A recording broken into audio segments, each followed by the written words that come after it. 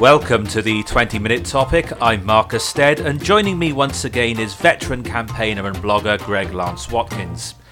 This week's topic is shaping the economy and equipping young people for the future. It's a big topic and 20 minutes is not a long time, so let's crack straight on.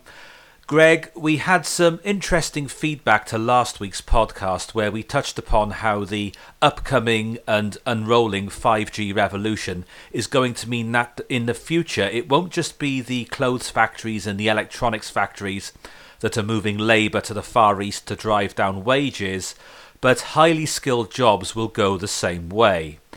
And it sounds to me as though this is going to render the minimum wage obsolete, isn't it? Well, much of unemployment nowadays is due to people not being prepared to work for minimum wages, because minimum wages aren't sustainable for the calibre of work they're producing.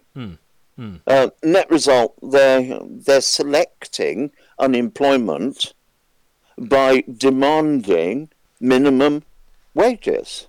Yes, and also the creation of jobs in this country is becoming more and more complicated. The actual process of employing people, because now you have to offer a workplace pension, and obviously the minimum wages you've just touched on, there's also increased maternity and paternity rights.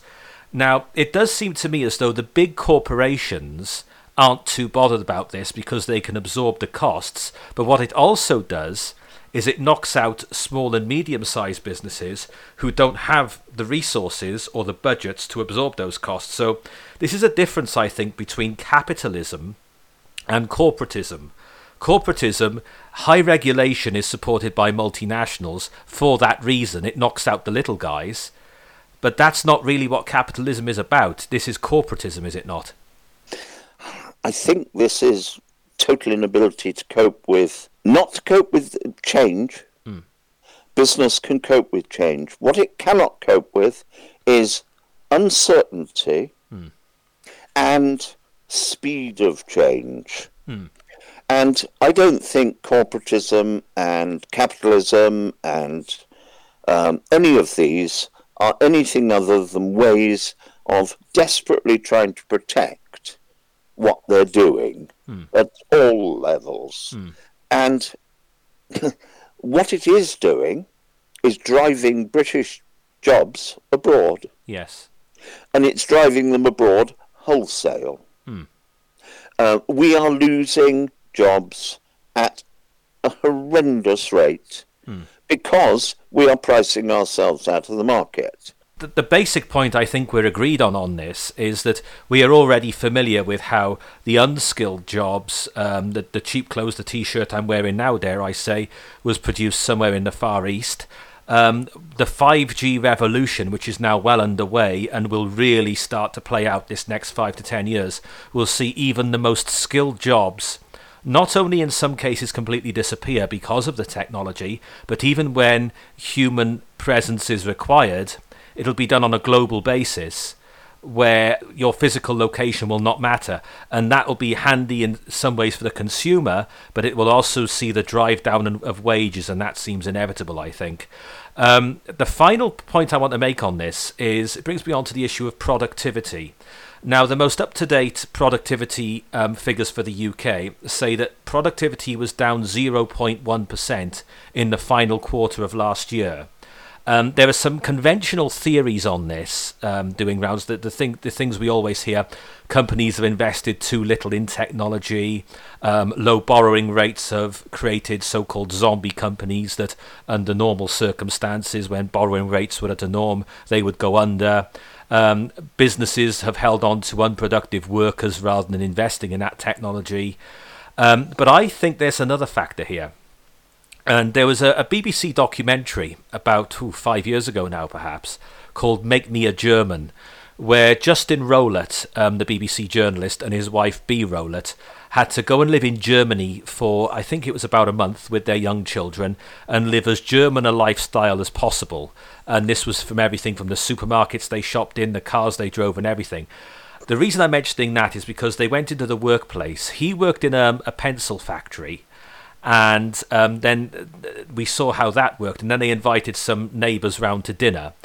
And when he was in the pencil factory, and when they were discussing things with their friends around the dinner table, one of the things that became clear is that when you're in Germany, you go to work to work.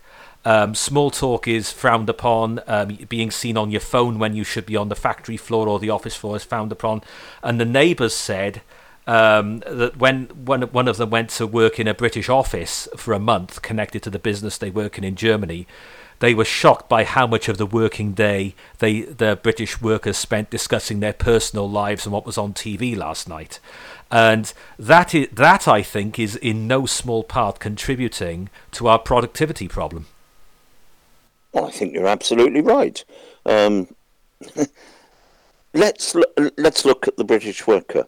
We have the major problem at the moment that we have organisations and political parties that are doing everything in their power to stand in the way of the democratic need for change, abusing the responsibility that was put in their hands, abusing the promises that they have made to the electorate, in order, like Luddites, to prevent the change that is absolutely inevitable.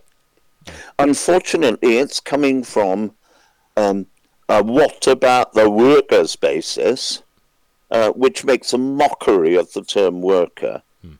And we have the indecision of Brexit at the moment, which is, in my opinion, a very sound opportunity to be grabbed and taken advantage of, yet it is being completely squandered by efforts to destroy it that are going to eventually lead to Brexit being a position that becomes near untenable, as they will have so harmed the image as to have made it untenable, having overlooked the fact that to remain will possibly lead to open strife in our country.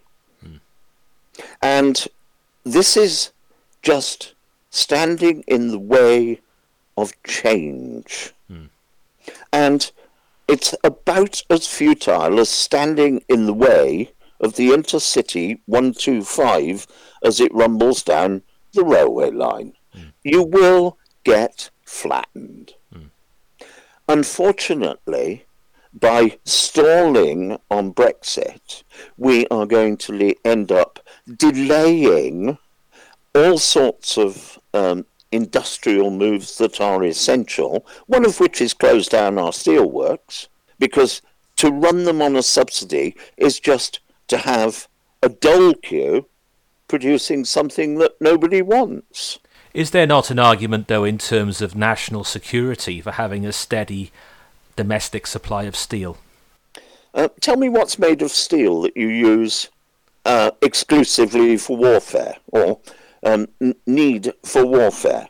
Don't tell me tanks, because a tank is a pretty useless piece of equipment in modern warfare. Don't tell me aircraft carriers, because that really is useless. Since we've invented, the entire Navy is useless since we invented the heat-homing missile. A friend of mine, who's a lot older than me, who's not far off your age, was as a defence correspondent in the early 1980s, and he was told by somebody very senior in the British military, round about the time of the Falkland War, that this would be the last time aircraft carriers would be used, and they were about 10, 20 years away from them becoming obsolete. Oh, I think he was right. It was 30 years ago to the Falkland War, wasn't it? I think they're totally obsolete, despite the fact that we've built two superb museum pieces. They're such museum pieces that they are floating around, running into the odd thing and offering free taxi rides for the captains, and unarmed because we haven't got any aeroplanes to land on them. I think we should end this podcast by trying to give some good advice, not just to the very young, but also people about my age who are going to be in the workplace for the next 30 years. Today's young people now, going to university to study what exactly, and what will be the reward at the end of it? Because I know people, I came out of university 14 years ago, almost to the day actually, and I know a number of people of my age who are not just on my course but studied other things, who have since had to completely retrain because what they learned less than 15 years ago is already obsolete. We're going to see not just the steel worker, the coal miner, and so on and so forth, the old industrial place disappear completely in terms of manpower, but we're going to see the professions go the same way for reasons we've already touched on with regards to 5G technology, how that's going to influence medicine. We're already seeing the legal profession not being as lucrative as it used to be. What advice can we give young people as to what they should do with their lives and how they should plan their futures if they're in their teens, their 20s, or even their 30s? I think the most important thing is remain light-footed so that you can make changes rapidly. Yes, there will always be a call for people who are specialists in their field. The preeminent 10% in any given doctrine at university will always find you that education will serve them well. However, for the person who just scrapes through, I think a good course in bricklaying would probably have served them better.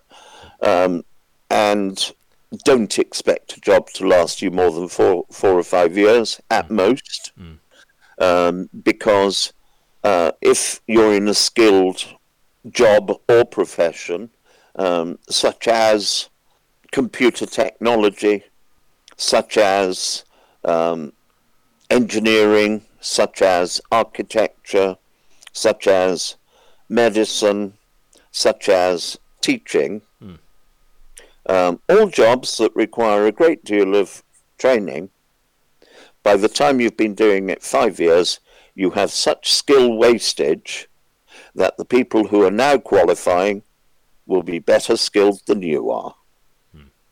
And they will displace you.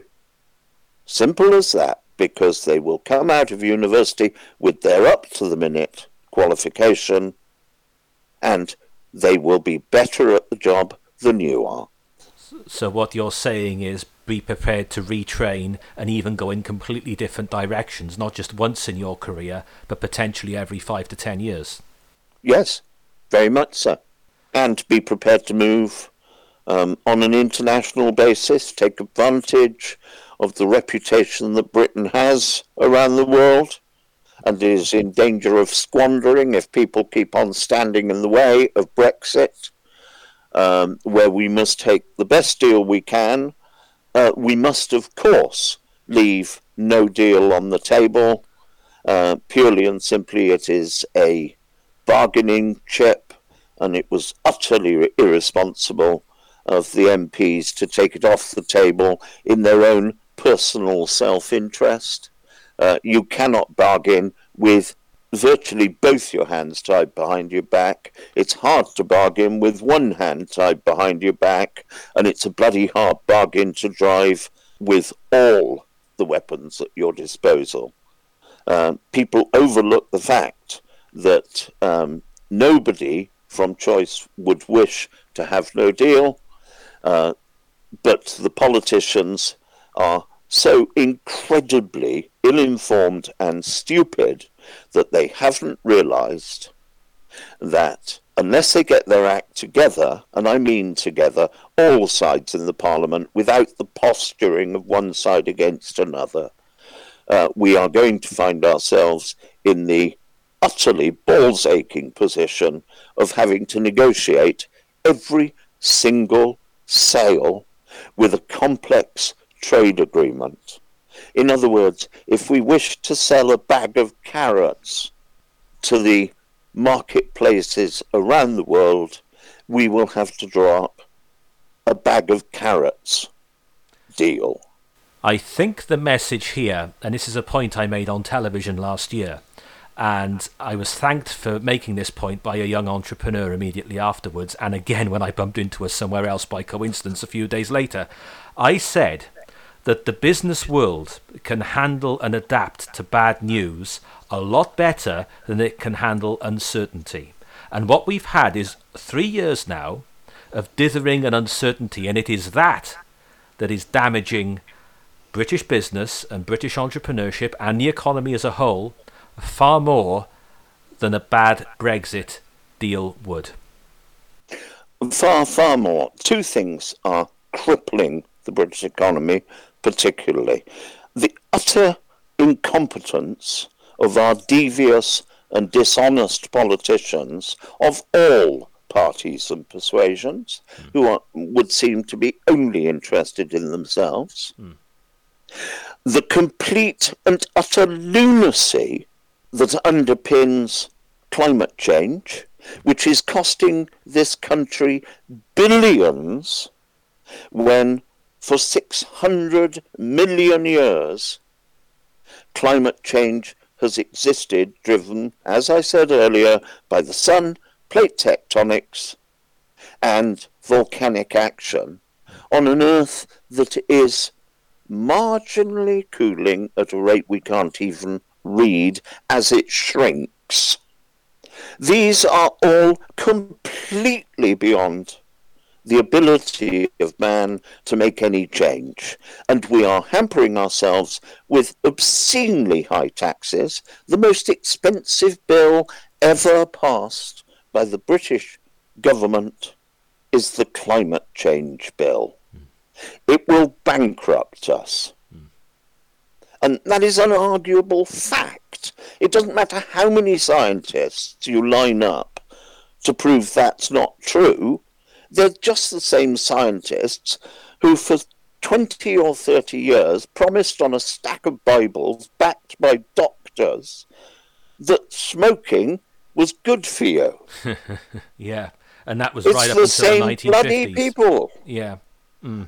Who are concerned about keeping their laboratories going, and you can only get your laboratory funded by people with a financial interest, the producers of wind turbines, the producers of solar panels, both of which cannot be recycled, both of which require massive resources to make.